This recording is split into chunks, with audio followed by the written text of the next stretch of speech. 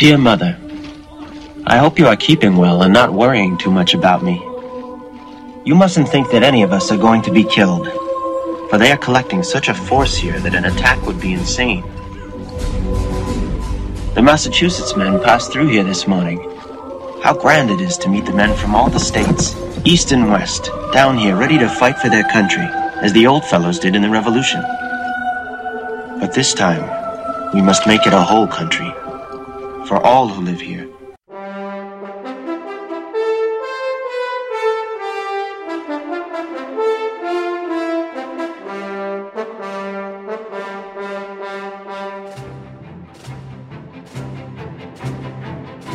All right, folks, welcome to the Man Cave Movie Review, the podcast that reviews the good, the bad, and the ugly movies for men. This is episode 179, and we are going to be talking about Glory. This great and fantastic film stars Matthew Broderick, Morgan Freeman, Denzel Washington, and Carrie, I never can pronounce his name. Elwes. Thank you very much, because you know what? If anybody's going to foobar her name, it's me. I am your host, Steve Michaels, and joining me is my very good and dear friend, Mark Bonnie Prince Charlie Slover. Oh, look at this. Bonnie Prince Stevie, are you a gentleman? Are you a member of Congress or something? Or are you the bloody Prince of Poland? I should be. Oh, very well done. Nice. Like it. And also joining us is our very good and dear friend, Ken. Let me tickle you with my bayonet, Roni. I wasn't sure I was going to make it tonight. I was out savoring watermelons, and my horse came up lame. Oh, my God. But were you wearing a very nice cocked hat with a lovely ostrich feather plume? Always. That's the only way you can saber watermelons. Well, oh my gosh. You could put on Zouave pants, too. But but then you just become a ditch genie. There's a few of our listeners, they may actually understand that reference. Yeah. Hey, look, ditch genies. Ditch genies, yes, absolutely. Oh, gosh. All right, guys. Sorry to say, but our other very good dear friend, Mr. Jeff, is unable to be here tonight because he is engaged in... is he in Chicago? He's building another brick in the wall. He is hearing David Gilmour in Chicago. Yes. Yeah. One of his favorite iconic bands, David Gilmour, one of the front men, is playing up there. Yeah. And he completely forgot he had tickets until yesterday. Of course he did. Yeah. I mean, everybody else would know they had tickets to see David Gilmour, months in advance. But he just let us know yesterday. Oh, by the way. Yeah. The only thing that would have made that better is if he'd completely forgotten and then woke up tomorrow after he'd done the podcast. That would have been a bit more. Or epic. In the middle of the podcast where all of a sudden you hear this blood-curdling scream. That would have been it. Yeah. Shit! Yeah. Oh, gosh. All right, so guys, we're going to be talking about Glory. And this is 1991? 89. Oh, God, this was 89? I didn't realize it was 89. Really? Oh, good Lord. But this is about the formation of the 54th Massachusetts, the first colored regiment or Negro regiment was formed during the Civil War. And Mark, I believe you said this is the movie that inspired you to get into reenacting, correct? Yeah, this was the movie. I think for a lot of people, this was Gettysburg got a lot of people in it, but for me, Glory. And our good and dear friend Granny Spangler, this was a movie that you walked out of, and it is a very powerful movie on a lot of levels, and it hits a lot of emotional and thought provoking. It's a very well crafted movie. I will say that it is a gem of a movie, and it still holds up, and it's one of my favorites. There are not many movies, I would say, that are done in the Civil War period that I find that I enjoy for various reasons. But Glory is an exception. It in my mind, it is an exceptional movie on many levels, and we'll get into that. Yeah.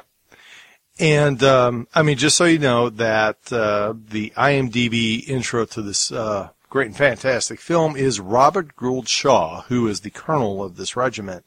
He leads the U.S. Civil War's first all-black volunteer company fighting prejudice of both his own army and the Confederates. And That's a fair description. I would say with the Confederacy, it might be a little more than prejudice, but a little bit more than prejudice, but that's okay. But the thing that got me about this movie, and Mark, we've talked about this in the past, and this is old history between us. But when you think of Matthew Broderick, I mean, all you think about is Ferris Bueller, and that's it. But in this movie, he is the spitting image of Robert Gould Shaw. I mean, it's like creepy, scary. Yeah. It's like, Joshua Lawrence Chamberlain, that role was crafted for one actor, and Matthew Broderick was born for this role. Yeah, exactly. And he does, what I also give Matthew Broderick, and we'll get into this with actors, a lot of credit for, is he really demonstrated, because as you noted, Ferris Bueller, a lot of comedic roles, he really demonstrated a great range of subtlety and pathos in a dramatic role. Mm-hmm. And presented himself, this is another good movie about leadership. I think you could even look at this movie from an example of the concept of leadership and leading by example. And he does honor to and credit to Robert Gould Shaw. Well, Mark, and that's a good point you bring about the leadership role in this movie, is because you see where him and Carrie Elwes, I mean, these were boyhood friends, and I can't remember the black soldier's name that joined up. They grew up together. He was the Thomas, who was the free black man. They grew up together, but once that regiment got formed, he had to assume the role of the colonel. Right. And there was no more fraternization. It wasn't Robert. It's Colonel. You have to, everything changed. And you saw that dynamic of, and not so much even with Thomas, but even with, Carrie Elwes' character, he had the hardest time dealing with, Shaw's character. It's like, these are our friends. And he's like, no, they're soldiers. They have to learn how to fight. They have to learn what they need to do. We can't treat them any different than we would white soldiers. We have to treat them the same. And that was a very, very interesting dynamic. And you saw the strain that it put on the friendships, which I thought was really interesting. Now, and yes, and we'll just preface this, that is this 100% historically accurate? Is this a documentary? No. Were characters combined?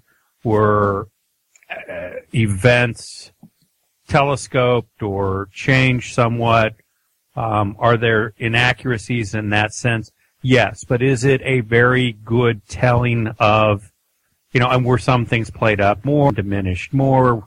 Yes, but did it tell the story, and did it encapsulate in the 54th Massachusetts a good understanding of the changing dynamic of the war with the enlistment and creation of what are known as USCT regiments, United States Colored Troops, and those dynamics that were changing this country as the war changed from a war for the restoration of the Union to, following the Emancipation Proclamation, the war to end slavery, and then to include black soldiers in the fighting. And I think those tensions and those dynamics that occurred, across the spectrum throughout the entire war, and there's been tons of books written on it, I think this movie does that very respectfully for all parties. And I think it handles it with nuance, and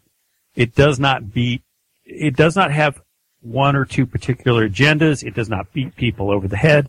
Right. It allows the story, the narrative to inform and make people realize or teach without jamming it down their throats. Some of the a sense of the issues that were facing this country and individuals who were fighting in the war. Something that occurred to me when I was watching this is, I remember when this came out, and it sort of came out of the blue. Yeah. As I remember it, it wasn't getting a lot of press, and there wasn't really a demand for it. And it came out, and it was such a powerful movie, and it, was highly regarded. You mentioned a few minutes ago, Gettysburg was, a good movie in a lot of ways. Well, I'll sit there and say right now that Gettysburg wouldn't have been made if Glory hadn't come out and done what Glory did. Exactly. It greenlit Gettysburg. Yes. Yeah. But help me if you would.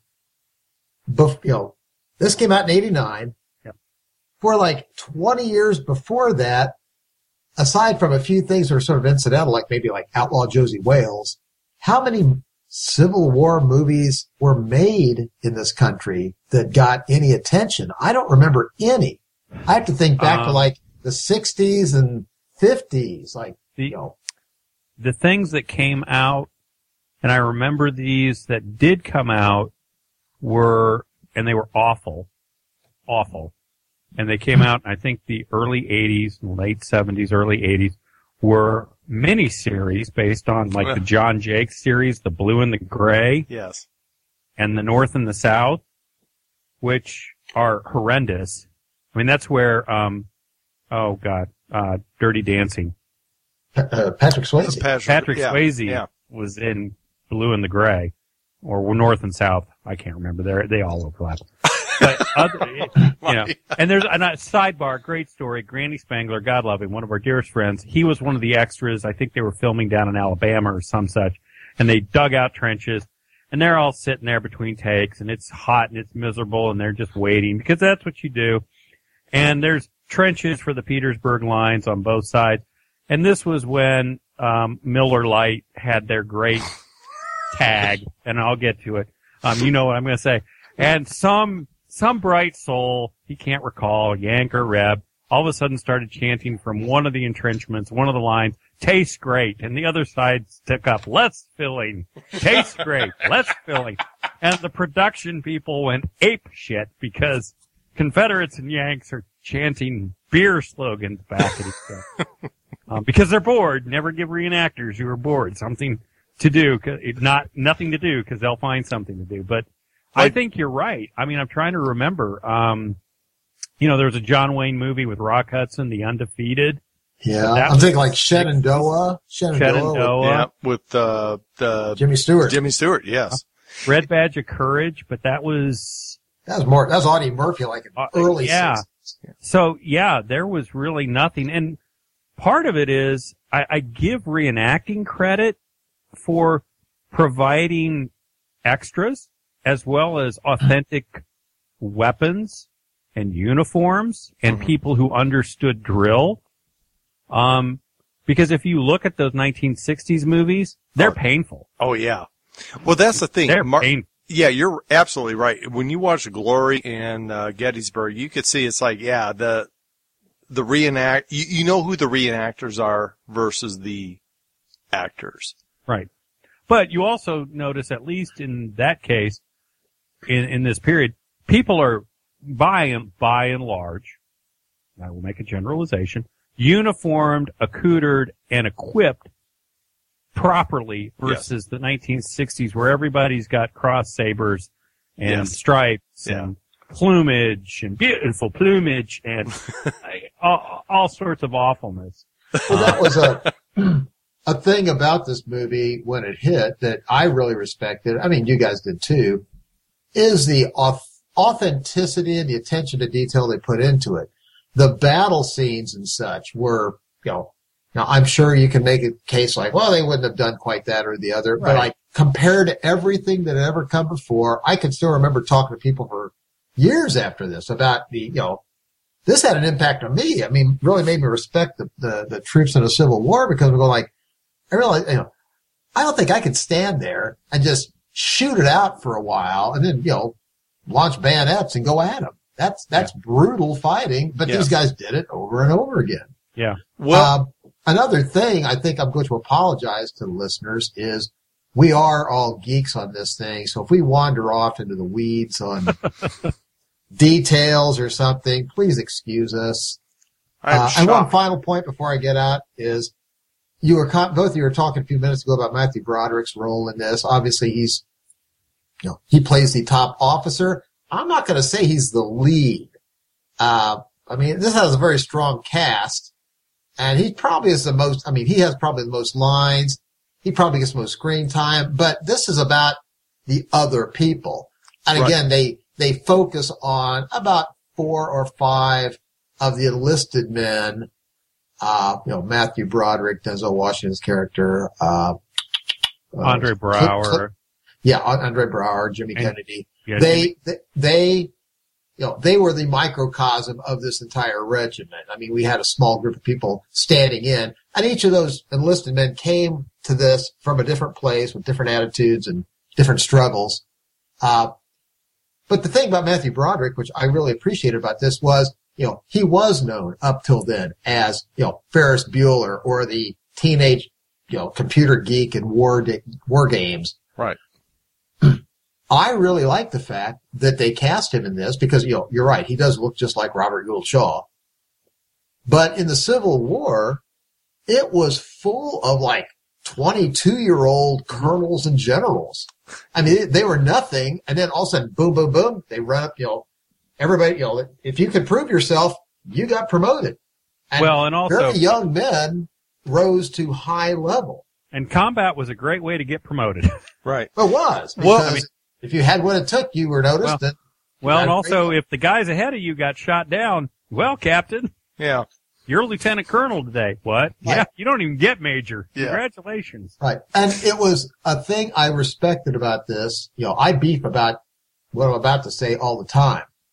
But, I've got a major gripe whenever I'm watching some movie that takes place in the past and, all the people look like they just stepped out of the Hollywood gym. They're all talking like they just are hanging out at a sushi bar.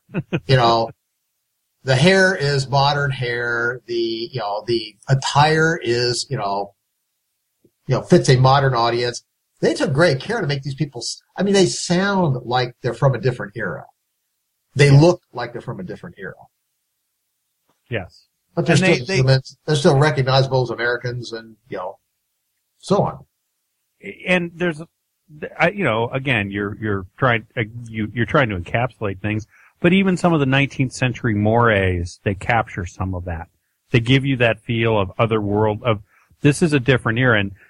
And Steve can attest to this. When we used to reenact, we would tell people, you can't judge, please don't judge the 19th century person, the soldier or whomever, by your late 20th century values or your 21st century values. You can't, you're doing them an injustice and you're demonstrating your lack of willingness to learn. Because it was a different period of time completely. That doesn't mean it was right or wrong. That's just, it just was. Period. People, quote, knew, unquote, different things than they know now. Right. It's, and when I used to reenact and teach, at various Civil War sites, one of the things that we would point out is, USCT, United States Colored Troops, that was not a derogatory statement at the time. No. To say things like that was not, out of order, and it was considered to be the best form of address. So those types of, I appreciate that they took care with those types of little details, and were respectful of the material. Because they could have easily just said, we're going to PC this up. And I shudder to think what this movie would be like if it was made today. Because it it is, you're right. You make a good point. Matthew Broderick is the Colonel, but it's really an ensemble cast movie. It is. With great actors. And I know we'll get into that, but very strong actors. And when you think about it, a lot of these guys were fairly young in their careers. Yeah, fairly unknown. Yeah. Had a couple good roles. I think, you could say that Matthew Broderick and Morgan Freeman and Cary Elwes to a degree because of Princess Bride were known. But, you look at this, it is an impressive cast list of people who have gone on to do incredible work. Steve, I know you popped out real quick. We were just talking about, we kind of downshifted towards the actors because we said it's an ensemble movie in many ways. Well, when you think about it, yeah, I mean, it's like you said, Morgan Freeman, Denzel Washington. I mean, these are giants of Hollywood now. Yeah. And I'll tell you what, the one guy that is a standout, and we'll probably get back into this later when we do top 10, but I mean, Denzel Washington's character in this movie is unbelievable. I mean, just spot on, very well done. Really liked him. Well, it earned him an Oscar. He did get an Oscar for it. Yeah. Okay. Yeah. So I would have been amazed if he didn't, because that was a spectacular performance by him. Yeah. Earned him an Oscar. Well, and we might as well just talk about some of the other actors real quick. Morgan Freeman does what I think this set Morgan Freeman in many ways on that path of What are you doing? Dropping pistachios or something? How'd you know? That's exactly what I did. Lucky guess. Yeah, Please stop it. Oh my God. We try to have standards on this podcast. I apologize. I didn't think that. I thought I had the mic off. Why don't you just go get a squeaky toy, Jeff? Continue. Yes, I did. No, they were pistachios. That's pretty funny. Wow. I have a nuance for pistachios. It's the tinkling sound of the shells hitting. I think that was it. All right, continue.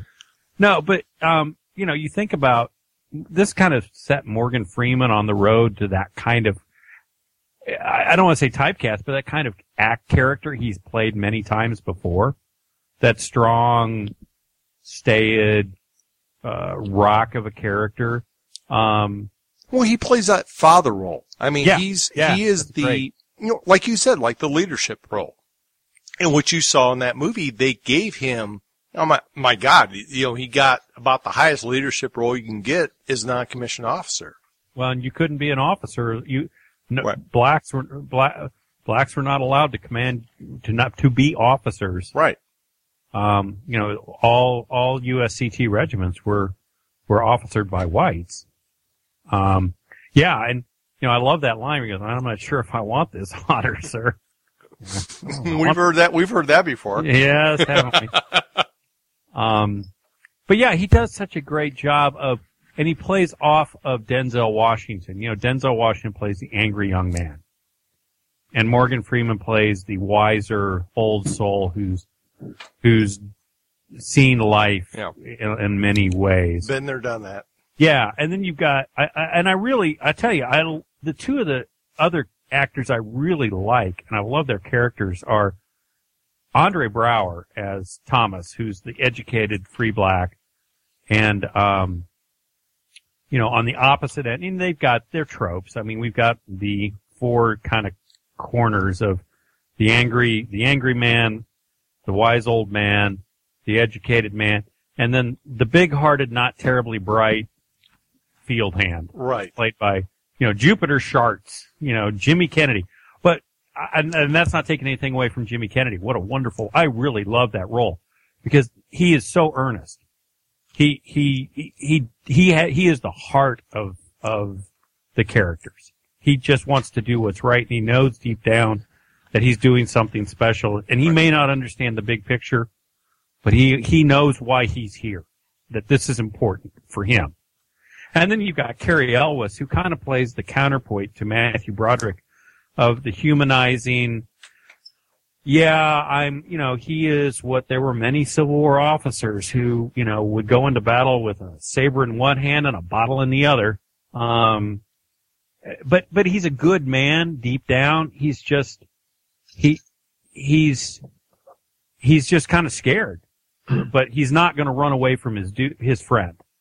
But he's also very confused because now their relationship has changed. And I think Cary Elwes does a very good job of demonstrating that frustration and anger at how circumstances have changed the dynamic of the friendship that the three of them have early in the movie with Shaw himself and Andre Braugher's character. So, I kind of have monopolized this part of the conversation, then I'll shut up. But I really was impressed with those actors for how they took their roles and didn't turn them into tropes.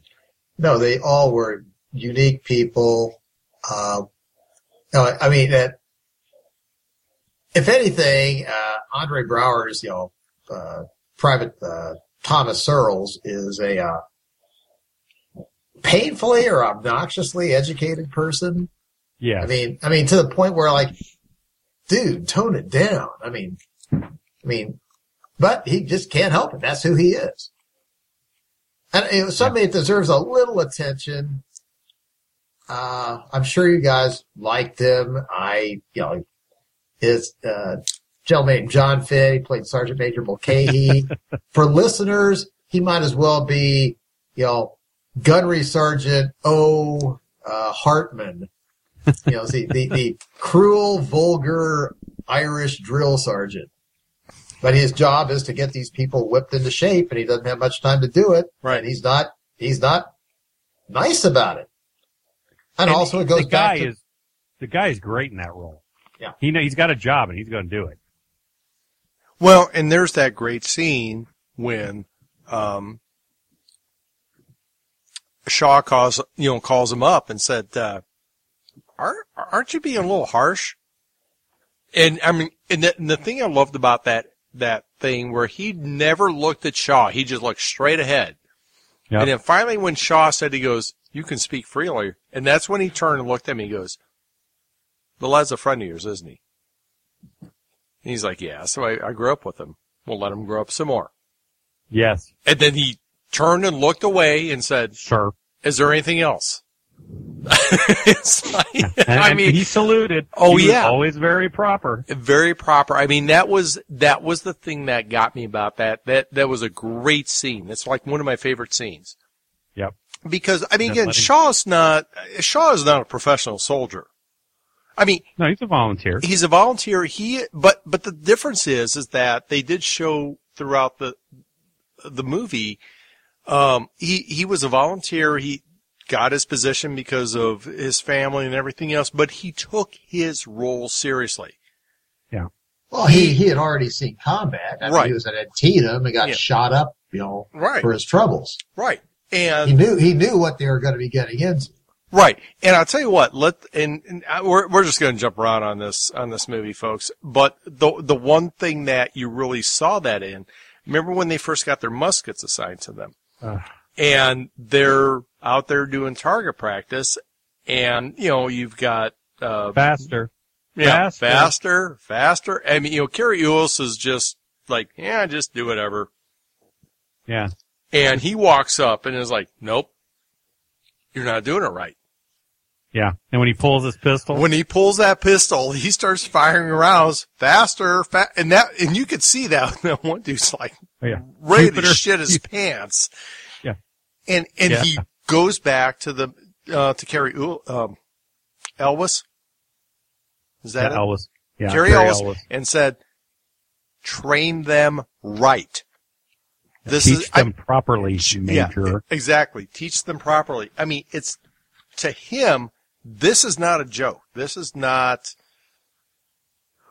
make-believe. Well, and you see it a few scenes later, you see why he was so adamant. Right. Right. Well, and also,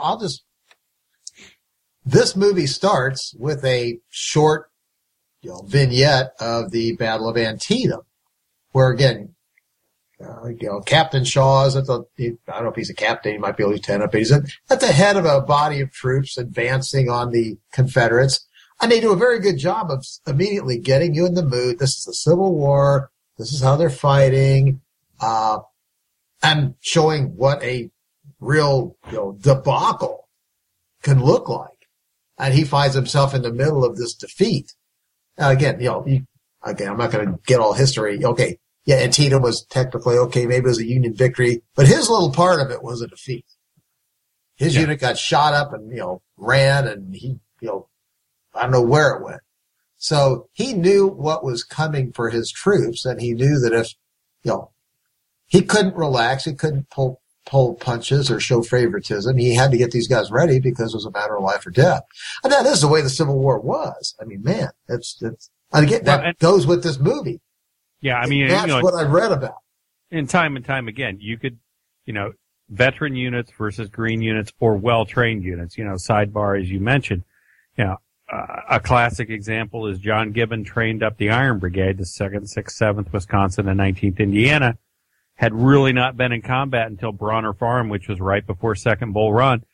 And they have to square off against the Stonewall Brigade, and it's literally a dogfight between a fence row, as one man in the 19th Indiana described it. And, they'd never been as a brigade in a fight before en masse, all of them. And they stood toe to toe because they had been well trained. And I think that's demonstrated well by Shaw. Even if they're green troops, if I train them well and you don't think, and you remember that, Steve, you don't think, you just do. You don't think, you just do. You do what you're trained to do. Right. Then at least you have that to fall back on. And if you have good leadership and you've had that instilled in you, you at least give them the opportunity versus green troops who have not been well trained to stand their first test. And that's what Shaw's trying to do. And he also has the pressure of, he has to prove that these black soldiers can fight. Because people don't believe that blacks can fight and are equal to whites. Right. In any respect, let alone combat. So he's got all of that pressure on him of, the governor appoints him. He's given a volunteer regiment.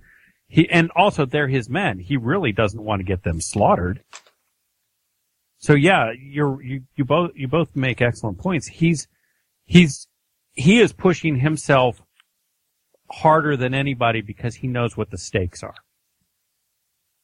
Well, that's just it. I mean, with him, the stakes are really high because, like you said, I mean, he is commanding a regiment of black troops that nobody thinks can do the job. Right. And his name and reputation are on the line. So and so are theirs. Because if he fails with them, it will be very difficult to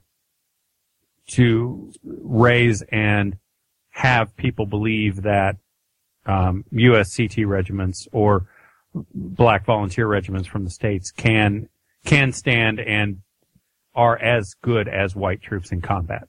Right.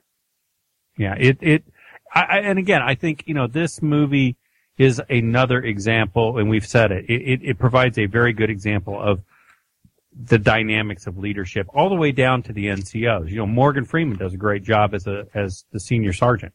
And he has some great lines and some great interactions because again, he's one of his men.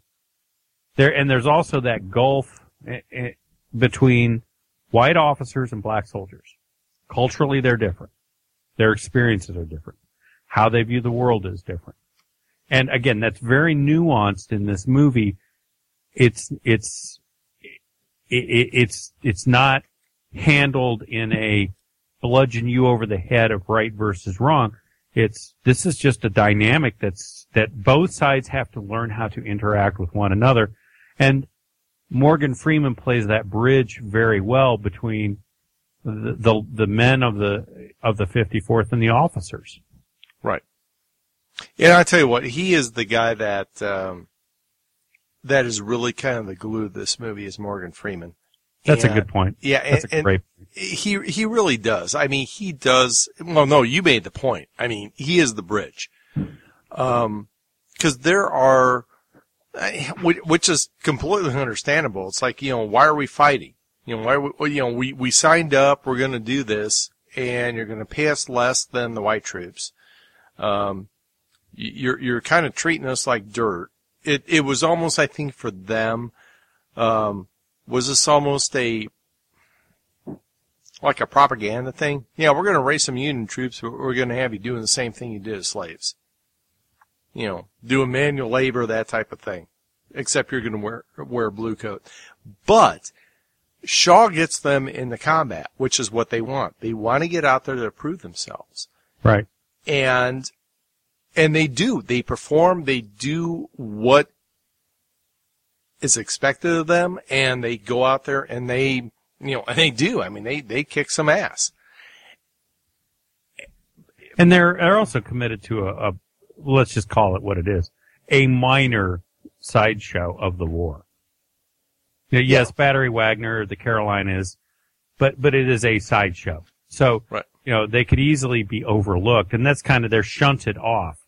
But they do get their opportunity. And, well, that is a neat scene where they go out and they have their first big battle, and Shaw's riding back thinking like, I've proved my troops. I'll get the word out, and people will see that, the righteousness of what we're doing here. And then that reporter comes up and says, boy, did you hear? Big battle at Gettysburg. Vicksburg fell. And it's like, I'll get the word out, maybe later. Maybe. Yeah. It's like, dang, can't win or lose. Yeah, the right. Carolinas ain't where it's happening. Right. No.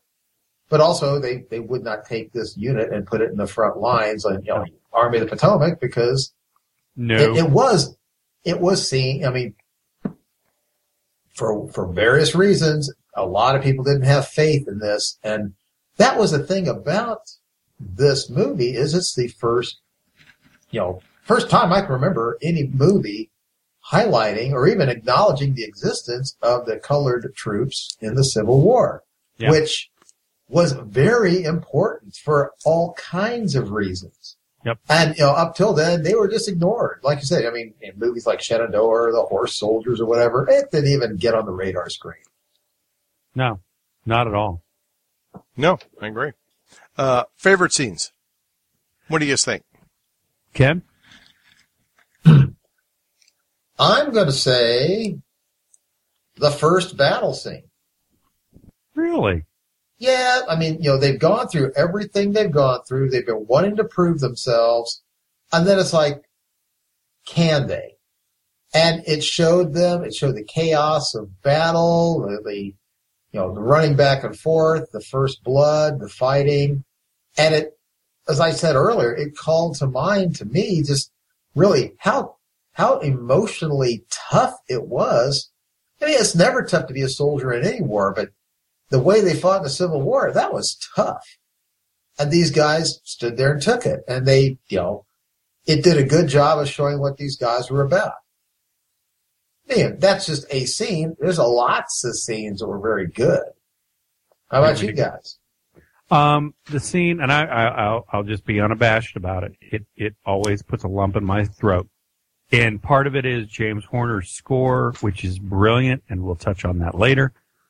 It's prior to the assault on Battery Wagner, when Robert Gould Shaw rides off for a moment from his regiment, and he just stands and looks out. Yep. He looks out at the ocean. Yeah. Because he knows this is a forlorn hope. Yeah. He knows he's going to die. Yeah, the odds of them getting through this are bad. Yeah, you just look at it. Even just the scene that you saw on the movie screen, you're going like, there's no way. Right. This is bad. Yeah. And he's savoring that moment. And then he goes back to the reporter and he says, if I should fall, will you see that these letters get to my family? And then he goes and says, if this man, Andre Braugher is wounded and he's the color bearer of the national colors. And he says, if this man falls, who will stand? Or another man, and Andre Braugher steps up actually as the wounded soldier. He says, if this man falls, who will take the colors? And Andre Braugher steps up. And that cements that divide between them that had existed throughout the movie. it is such a powerful scene.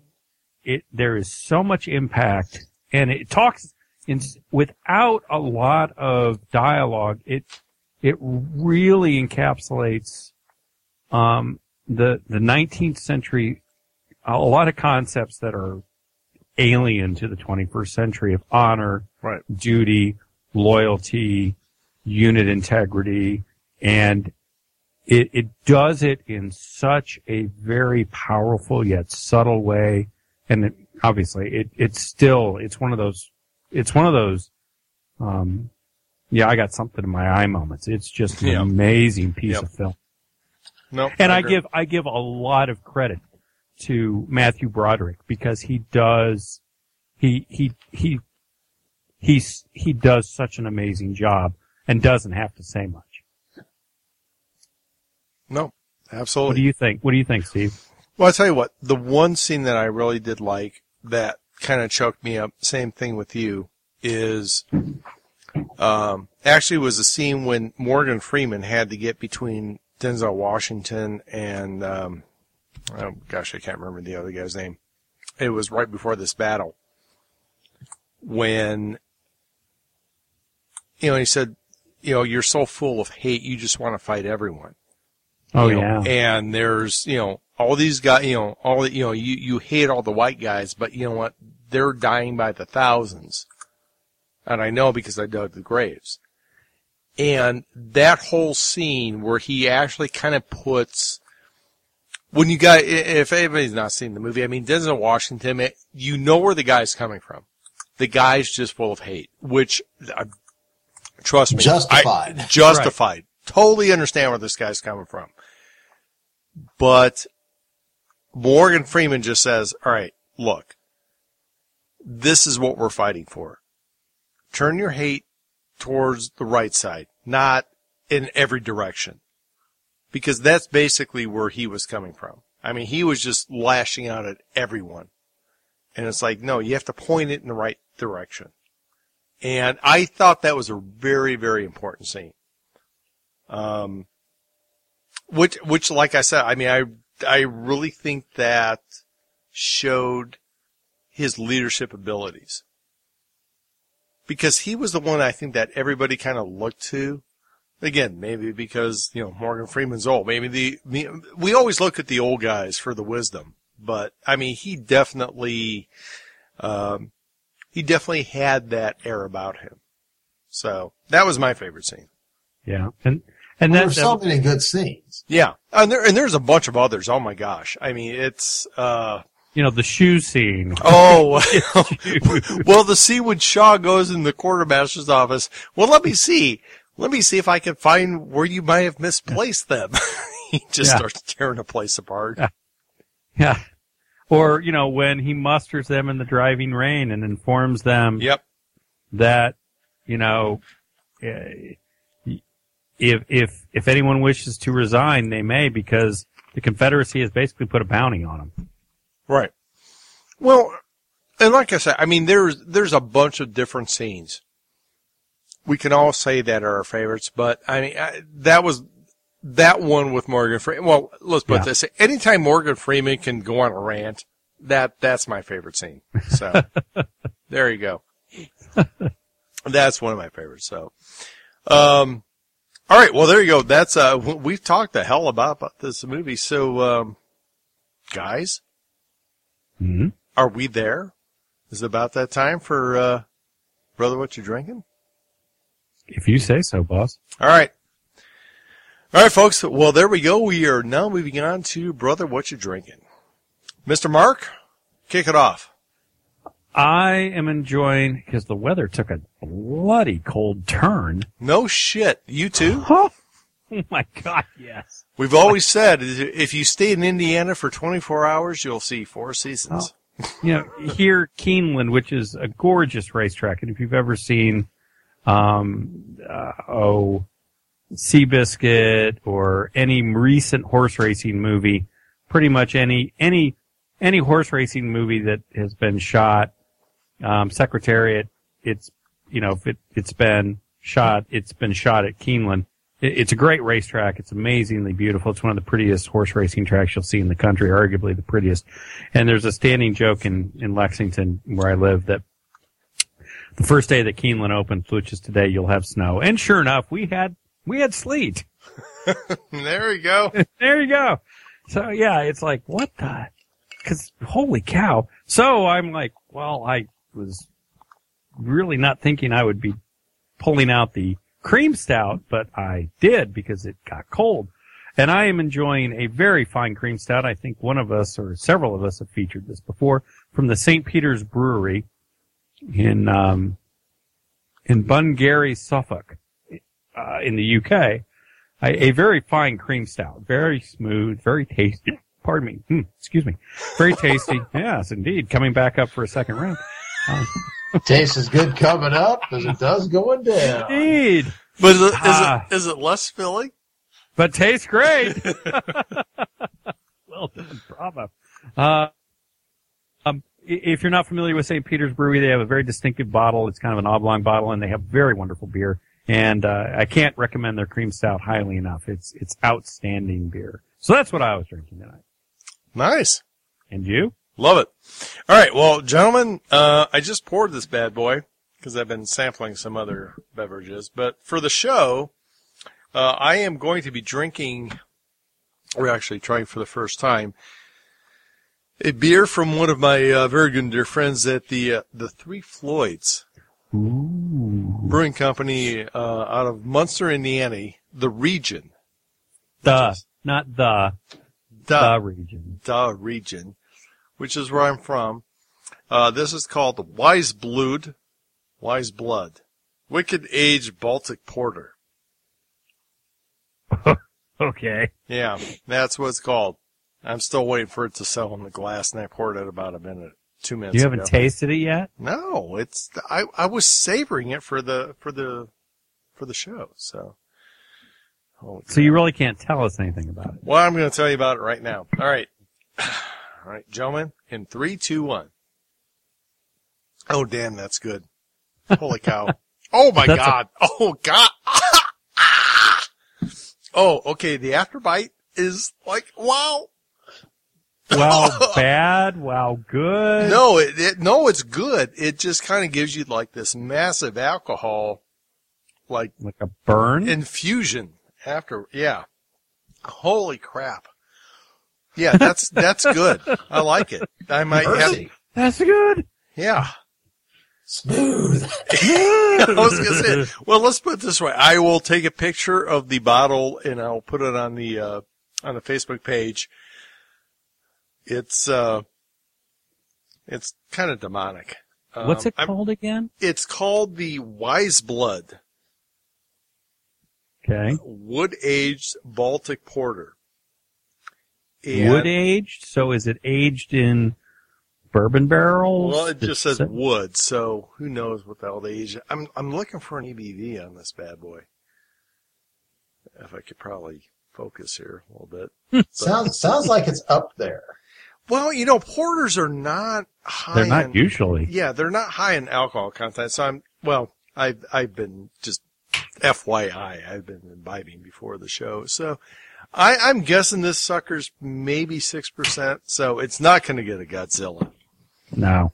But, that's okay. But it's very good. And, yeah, actually the front of the bottle looks a little bit like the new, what the hell is that Mad Max movie that they did? The reboot? Mad Max, Fury Road. Yeah, that's pretty much what the front of the bottle looks like. So I'll take a picture. I'll throw it on the Facebook page so people can see what I'm drinking right now. Still haven't seen that movie. Well, I have to go watch it again because I think I missed something because everybody talks about how great it was. I'm like, I think I fell asleep. Most people don't know what they're talking about. My take on that movie is some screenwriter came up with some sort of feminist female empowerment movie set in a post-apocalypse setting, and then he went like, yeah, this won't draw in much of an audience. I said, well, how about if we just insert some dude, call him Max, I'd have him just mope around while these women do their tale of awesomeness, and he'll just sort of, again, emote and mope.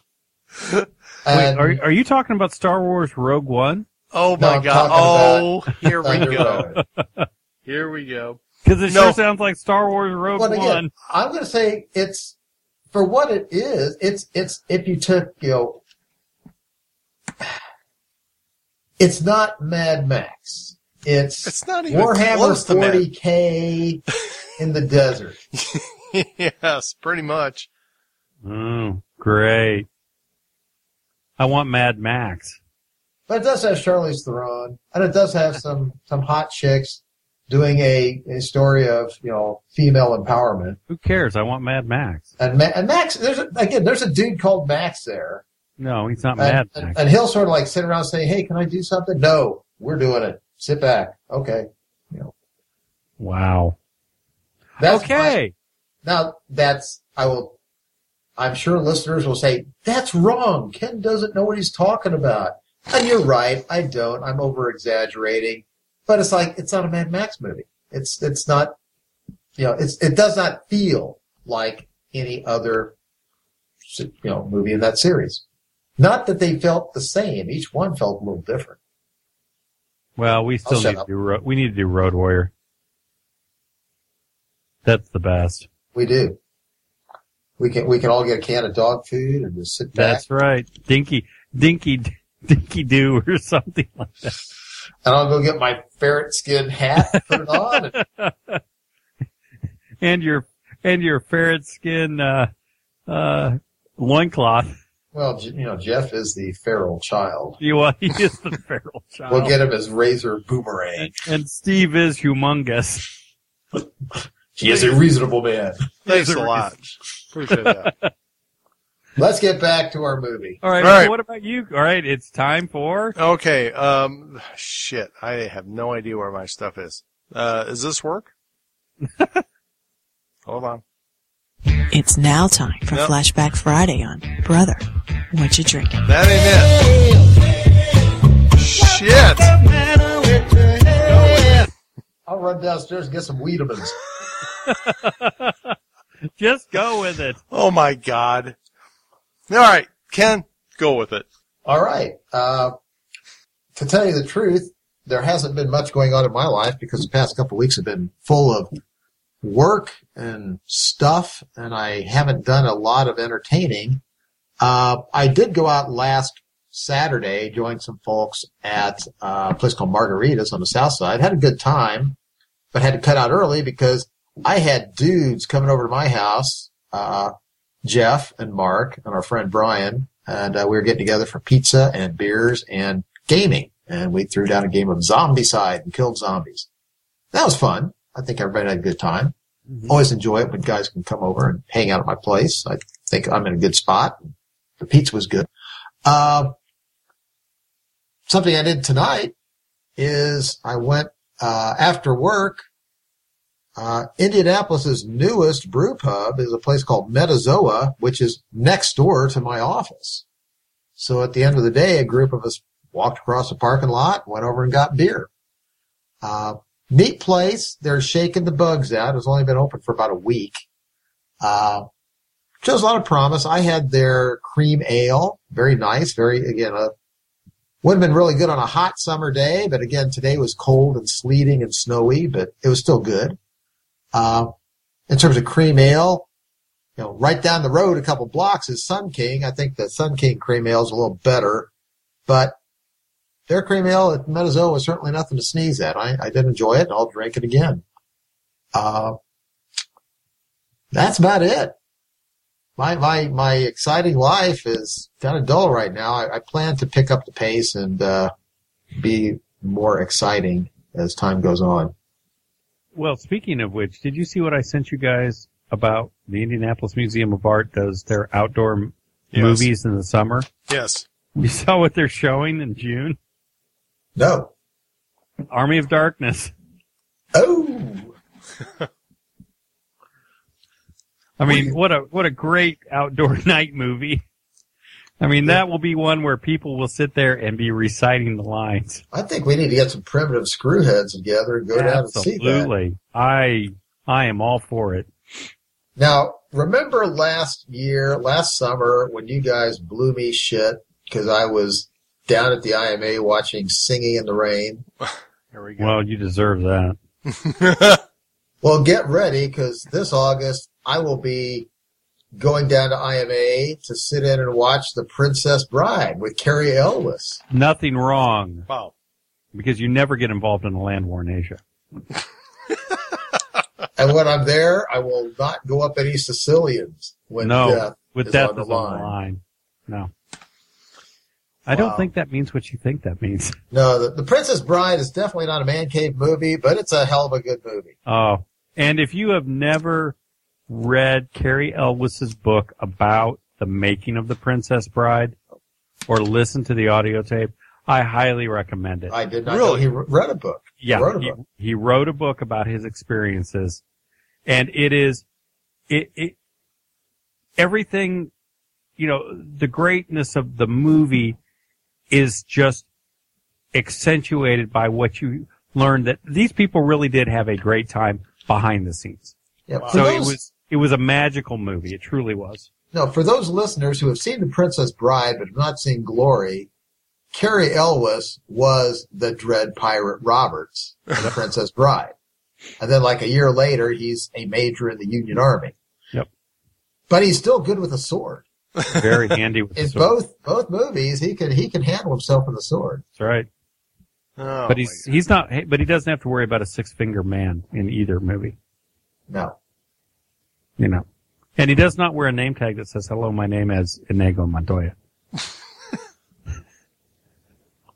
I did that once. I wrote, you have those "Hello, my name is." I was like Inigo Montoya. Well, just curious, any other noteworthy movies in the theater's outdoor sessions? I didn't dig into them. I stopped at Army of Darkness. I just know one of my friends, she saw it and said, we're going to see Princess Bride. So it's like, okay, I'll be there. I stopped at Army of Darkness. Yeah, all others pale in comparison. Okay. Steve, get us back on track. Back on track. All right. That's what we got with Brother What You Drinking. We're going to go on to our favorite part of the show, and that is clips. Clips! Number one. The governor is proposing to raise a regiment of Negro soldiers. No. It was not just my idea. Mr. Douglas and we will offer pride and dignity to those who have known only degradation. That guy did look like Frederick Douglass. Oh my gosh. Yeah, it's kind of creepy. The people they got looked very close to what they had. All right. Number two. About that book. It's a collection of essays, actually. Fourier, Emerson, all the transcendentalists. It got pictures? No. All right. Oh, no. I tell you what. This is the one I made a point of. They got Jeff Muncie to come in here and do the laughing for this movie. Okay, let's hear it. Okay. Yeah. All right. I'm around Tennessee. Yeah, I ran away when I was 12 years old. I ain't never looked back. What you doing since then? I run for president. I ain't win, though.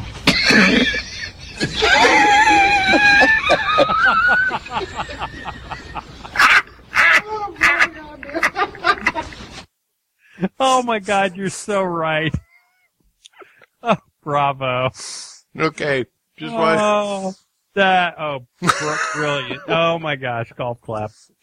All right, just want to say Jeff got he was the voiceover for that one. All right, and Mark, this one's for you and me because, my God. Okay. Going back in the day, you can appreciate this. All right. How many here do not know right from left? Jesus, I pity. This is your front. This is your rear. This is your right. And this. Now you're learning, boyo. Oh yeah, he shot him an evil eye. Not naming any Polish names. Nope, not at all. Jeez. I watched that scene. I'm like, holy shit! I've got to get this just for Mark. Pick one, Steve. Just pick one. Oh God, that and the only damned fool I know in formation who would decide that he's hungry and has to have a bit of bread. It was a late day. Yeah. Okay. Did you All bring right. it up for the rest of the company, Private Michaels? All right, next. The boy's your friend, is he? We grew up together, yes. Let him grow up some more. I see. Will that be all, sir? Yeah. That was that scene. Yeah, Is the that your sergeant, friend? the sergeant schools the colonel. Right. Yep. All right, next. It is my job to get these men ready. And I will. They have risked their lives to be here. They have given up their freedom. I owe them as much as they have given. I owe them my freedom. My life, if necessary. Yeah, great Yeah. quote. Yep. Well, he does. Yep, he does. All right. Here you go. Next. Guard! Jesus, Mary and Joseph, what have we here? Bonnie Prince Charlie and his little toy bayonet. You're not reading your books now. Go on, get over. Now stab me. What? Stab me. Come on, stab, not tickle. Yeah. I would not do that. That would not be my leadership technique. No. All right. I'll tell you what. Here, this is the quote. This is, one of my favorite scenes. Last and not least. Oh, I see. So the white man give you a couple of stripes. Next thing you know, you hollering, ordering everybody around like you the master himself. Nigga, you ain't nothing but the white man's dog. What are you? So full of hate you just want to go out and fight everybody. Because you've been whipped and chased by hounds. Well, that might not be living, but it sure as hell ain't dying. And dying's what these white boys been doing for going on 3 years now. Dying by the thousands. Dying for you, fool. I know, because I dug the graves. And all the time I'm digging, I'm asking myself when, oh Lord's going to be our time. Well, time's coming when we're going to have to ante up. Ante up and kick in like men. Like men! You know, Yes. and there's a really neat part of that movie right before they assault Betty Wagner the night before, where they really pay respect to the faith that these men had. Right. And they're having that Yes. that spiritual moment. Yep. And it is really powerfully done and very respectful. Because they know they're going into a very bad situation, but they're making their peace, as it were. And you know what, Mark? That's a really good point. That is actually a very important scene in this movie. Because they do. I mean, they know most of them are going to die. This is not going to be good. Yeah. And I think that scene where everybody has to actually say their piece.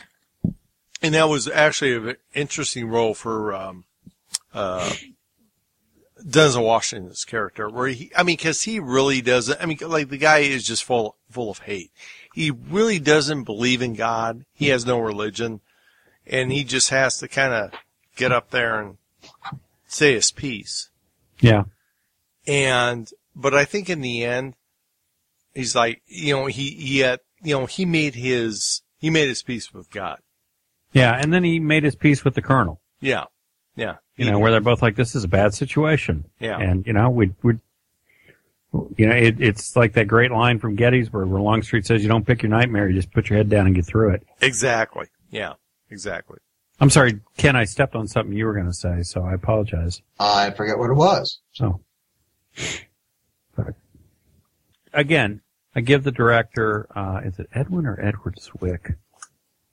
Edward Zwick a lot of credit because he took this material and handled it very skillfully as a director, and he let some very good actors do their job. Right. I really, we haven't talked about him, but Edward Zwick's done a lot of movies, but I think this is one of his one of his best movies. He did Last Samurai, which is awful. Courage Under Fire, Legends of the Fall, which people either love or hate. I like Legends of the Fall. Yeah, I mean, you either love it or you hate it. Jack Reacher, another Jack Reacher movie coming out. The Siege. But I think Glory, which was his really second movie that he directed, he has a very deft touch, and he is to be applauded for the way he handled this material. Well, I'll tell you what, just quick sidebar. Of all the movies that you mentioned about him, I've seen a lot of those. This is his best. Yeah. Out of all of those. Yes. Without a doubt. While we're on that subject, you know, the other thing that I think, the cinematography is outstanding. It's beautiful. And the music is incredibly powerful. James Horner just knocks it out of the park. With the music. It was, I ran out and bought the soundtrack. It is just a terribly brilliant melding of, some Civil War period pieces and Horner's wonderful capability with an orchestra. And this movie, you know, took home Best Supporting Actor, Best Art, Best Cinematography, Best Film, Best Sound. And when you look at it, you know, we're all very huge fans of it. And you mentioned it earlier, Ken. It kind of snuck up in the box office, and it cost $18 million to make, and it didn't clear. It cleared less than $27 million. But it is still considered a very, it was not a box office bonanza, but it is, you know, it is considered, a very influential and, transformational movie in the sense of I wouldn't call it a cult classic, and I wouldn't call it an art classic. It is just a classic piece of filmmaking that has found its way into cinema history. Even though it did not do great at the box office at all. Which is actually surprising. I mean, from the Civil War buffs, I thought would have just... It's a limited audience. There's not that many of them. Yeah. No.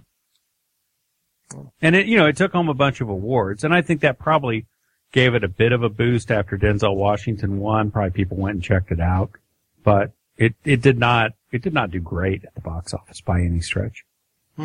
Interesting. All right, folks. So we're moving on to the top movies of, what year was this? 1989. 1989. Ken, take it away. Before I jump into the top 10, just a few movies of note that did not make top 10. Field of Dreams. We talked about that recently. Yes.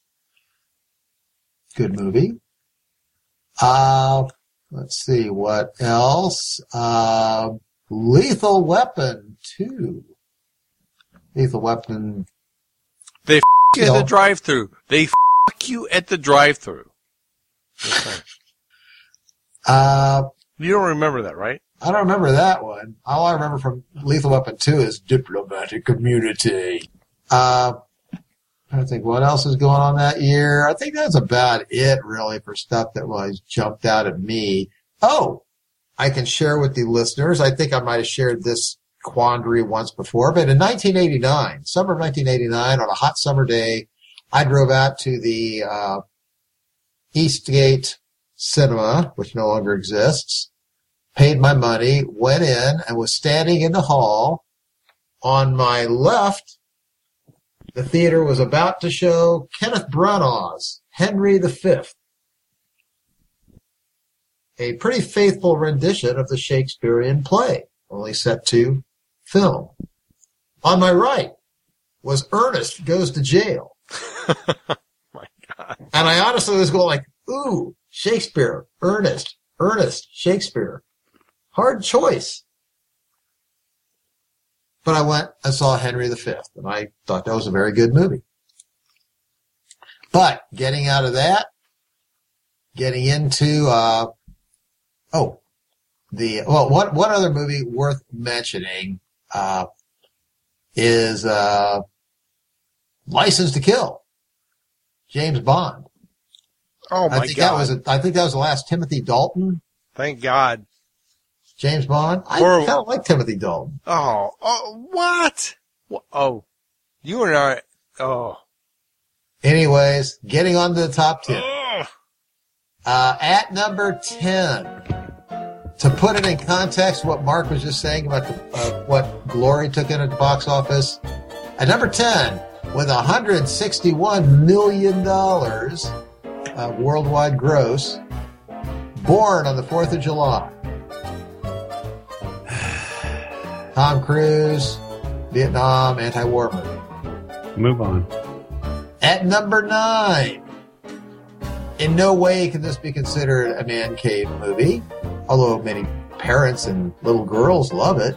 The Little Mermaid. Oh. At number 8, lots of groaning, rough crowd.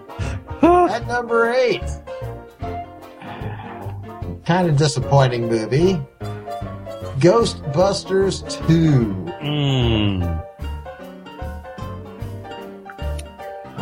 I'll keep reaching, hoping for a positive comment. You know, that's one of those where you just, it never happened. Ghostbusters 2, it shouldn't have happened. I prefer not to worry about it. Yeah. At number 7, Honey, I Shrunk the Kids. An entertaining, goofy movie, not a man cave movie. Not a man cave movie, but it's an entertaining, goofy family type movie. Yep. It's a Disney movie. Yep. Rick Moranis was in it. I forget who else. At number 6, Lethal Weapon 2. Which one was that? Again, diplomatic immunity. The South Africans were smuggling Krugerrands or drugs or something. Yeah. Okay. But they did have the hot from the embassy. Yeah. Yeah. Number 5, Dead Poets Society. Does not age well. I have to agree, although it was seen as a very powerful, it is a very powerful movie. But it does not age well. The older you get, you look at it and go, you know, he really screwed these kids up. Well, yeah. The world sucks. You need to toughen up. Yeah. I mean, I still do enjoy that movie in certain respects. Yeah. But as I've gotten older, I've really disliked that movie. Better mention it's a Robin Williams. Yeah. Serious drama. Yes. Number 4, Look Who's Talking. Kirstie Alley, John Travolta, and the Talking Baby was from, I think, Bruce Willis. Yes. Bruce Willis, the baby. I don't know. It was the baby. Bruce Willis was the voice of the baby. God, they must have been paying him a crap ton of money for that. Oh, and Look Who's Talking actually turned into a franchise. Well, because Kirstie Alley had nothing else. Well, Kirstie Alley was okay back in those days. Until she found Weight Watchers. Hey, I found weight. I put on a few pounds. I think we all have. Back off, dude. Well, there's a few pounds, and then there's bellying up to the... Well, moving on. At number 3, a movie I liked, a movie we actually discussed recently a little bit, Back to the Future Part 2. Oh, yeah, that is actually a good... My daughter was watching it the other day, and I got sucked into it. Back to the Future, Back to the Future 3 is the weakest of the batch. But the first 2, I thought, hung together really well, and I liked sort of the whole time dilation, affecting the universe. A little thing changes and what happens. I like that. Yeah. At number 2, we're finally starting getting into man cave territory. I'll just throw it out there and see what you guys say. Batman. Michael Keaton, Batman. You know how I feel about superhero movies. I just... Batman isn't a superhero. Hey, or is he? He doesn't have superpowers. Whatever. I'm a fan of the Christian Bale, the first 2, not the last movie. But I'm a fan of The Dark Knight and the second movie. That just does not... Now, I will say this. Michael Keaton's Batman is 10 times better than nonsense with Arnold Schwarzenegger and George Clooney.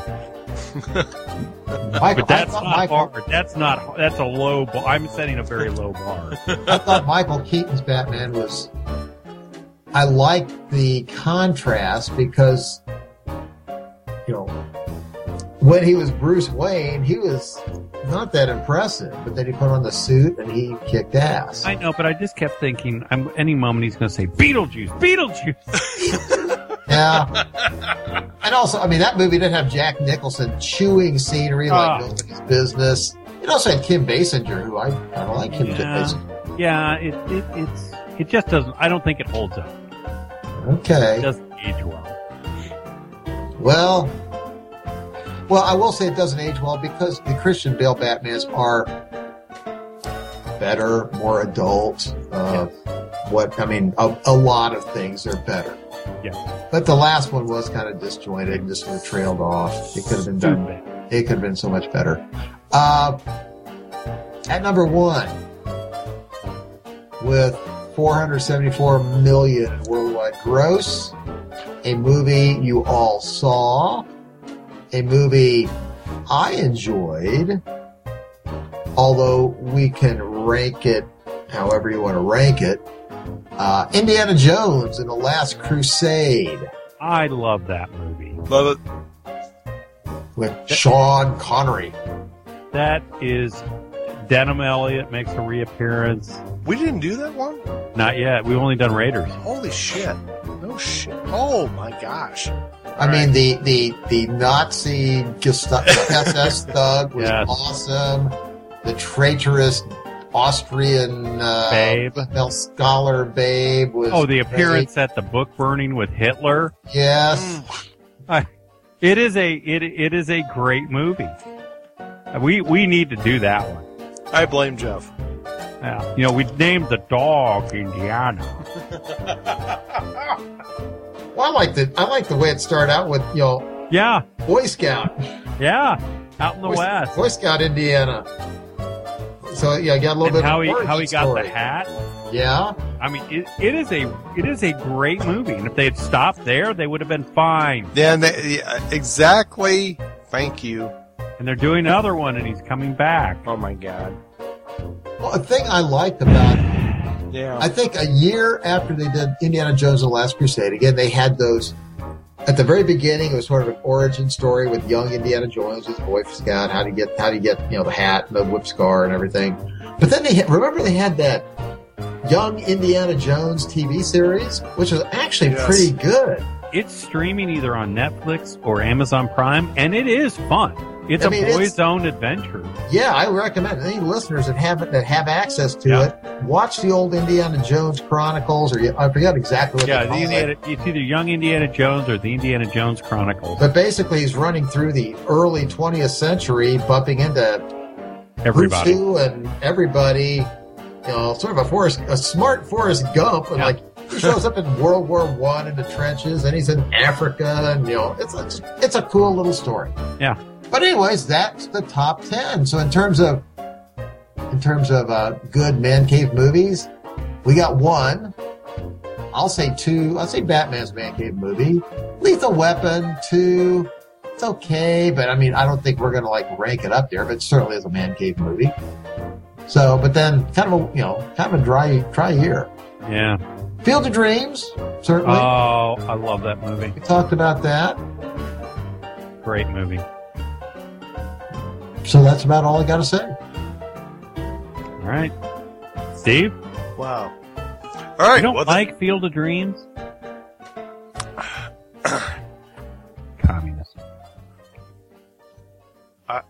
Just saying, never seen it. Hmm?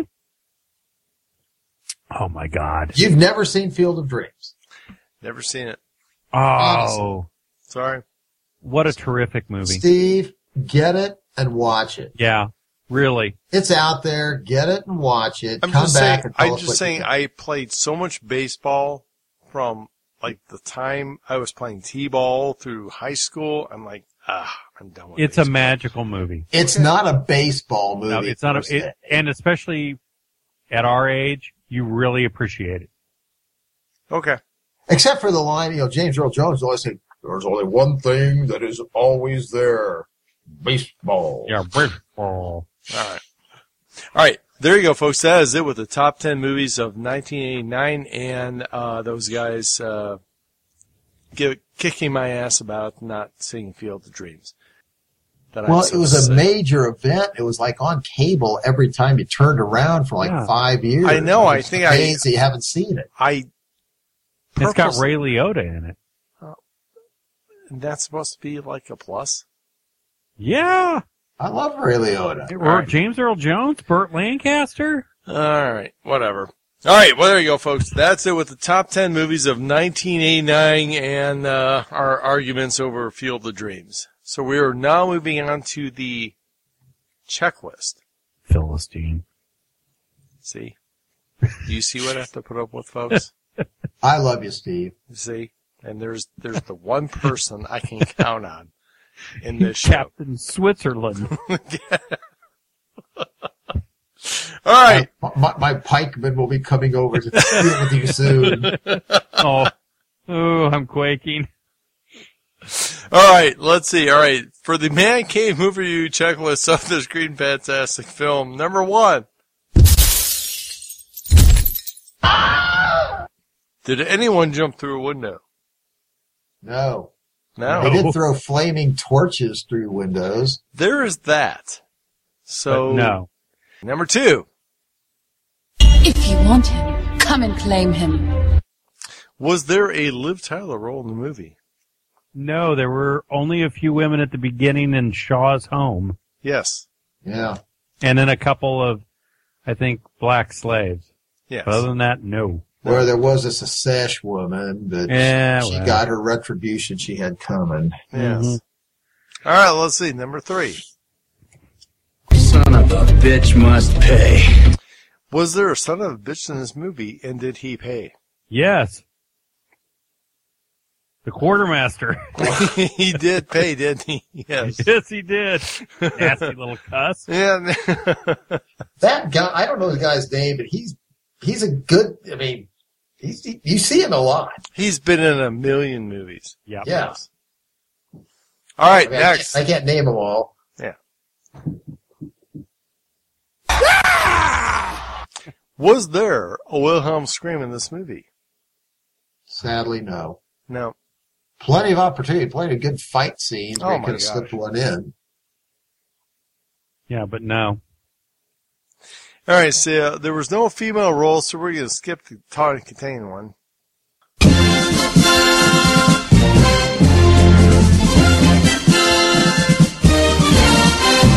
Was there a montage in this movie? I'll say no. No. I mean, if you want to throw in the whole drilling part, but no real montage of trying to get ready for something. yes. All right, I agree. All right, last and certainly not least. And so it begins. Was there a B5 reference in this movie? I looked and I didn't find anybody. I did too. Because somebody wasn't here for the show.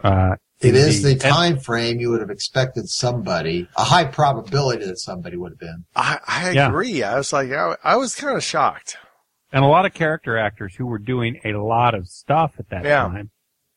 A lot of TV. Yeah, But I mean, no, I was digging down to the uncredited folks. You were too? Yeah, I was like, shit, no one? All right. Right. All right. All right, so, yeah, there's no B5 reference to this movie, which, for this period of time, a little bit of a shock. A little bit. A little bit. All right, so that's it with the checklist. We are now moving on to the Man Cave movie review of the Screen Fantastic film. Mark, I'm sorry, I have to throw this one on you. Oh, all right. I thank you. Well, actually, thank you very much. I appreciate that.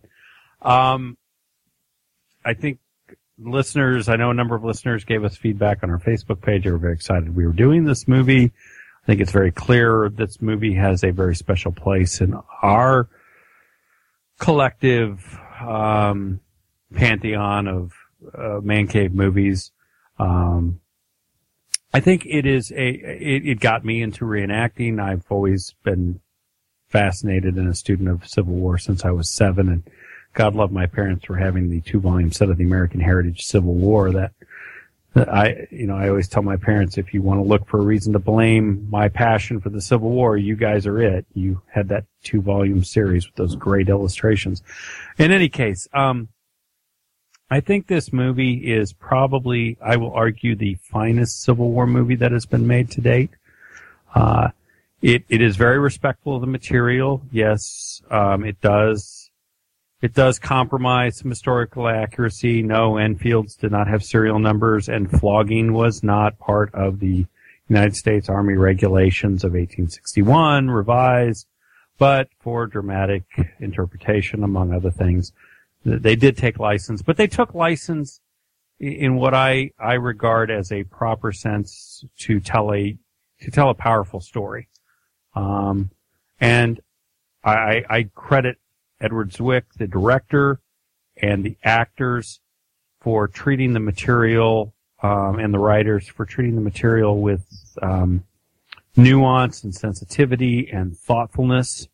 Not only about the issues of the Civil War, but the black-white issues, the issues of will colored troops fight, the dynamics of the internal discord amongst the men themselves and their willingness to prove themselves. And I think that this movie just really hits all the right notes. It's a very thoughtful movie.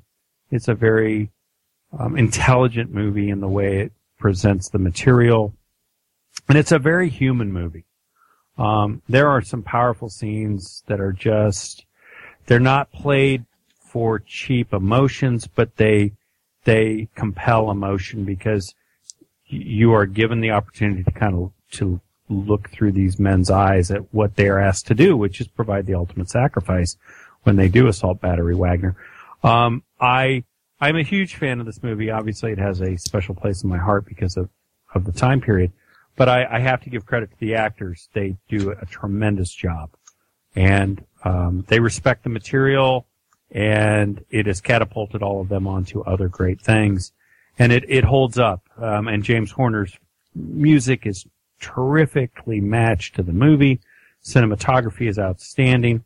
I would say this is a movie that is also wonderful for educational purposes, that should be shown in high schools, because it does tell the story of the USCTs and the black regiments in a very capable and balanced way, an effective way. So all that I went on probably a little longer, but I find this movie to be an outstanding piece of film, and I'm going to give it a 9. Well done. Mark, I really can't say any more than what you did. I would give it a 9 too. Ken? I was going to give it a 9 too. Yeah. It does justice to the period on many levels. It really, well, that's it. It really evokes the period. Yeah. Right. No, I agree. And again, and you can forgive it. The times where they go off to, make a point, they're doing it with their heart in the right place. You can't sit there and get mad at them. I get irked a lot at these people, King Arthur. Oh my gosh. No. I agree. It does not do that. Yeah. It does not beat you over the head with an agenda. No. I want to share one little bit of trivia. We didn't do trivia, but I found one little bit of trivia that I thought was interesting. Okay. And at the very end when they're marching to the beach and that one trooper that they encountered before says, give him hell 54th. Give him hell 54th. Yeah. That's the screenwriter. Really? Wow. Yeah. He got himself a speaking role in the movie. Well, and he looks great. Oh yeah, he fit the part. Yeah, he looks great. Very cool. Just had to throw that out. I thought that was unique. Very nice. All right. And that is it for the Man Cave Movie Review, episode 179. We're how many episodes away from Zardoz? 21. Not enough. Not enough. Just 21 unless we get a leap year. Just saying. All right, so that is what the Man Cave Movie Review, episode 179. Check us out on our Facebook page at Man Cave Movie Review and give us a like and share us with your friends. You can find us on iTunes and at Stitcher, and follow us on Twitter at Man Cave Movie. So until next time, I am your host, Steve Michaels, signing off with my very good and dear friend, Mark Bonnie Prince Charlie Slover. Ken, is you old man or is you old woman? I forget. I think I'm an old man. You're an old man. All right. And also saying farewell, adieu, and auf Wiedersehen is our other good and dear friend, Ken. Let me tickle you with my bayonet. Rhodey. There's only one thing I can say about the concept of ending this thing and going to bed. And that is faster, bang. Faster, bang. Faster, bang. Well done. Nice. Very well done. All right, folks, that's it with the Man Cave Movie Review, episode 179. Check us out on our website and Facebook. Until our next show, ciao.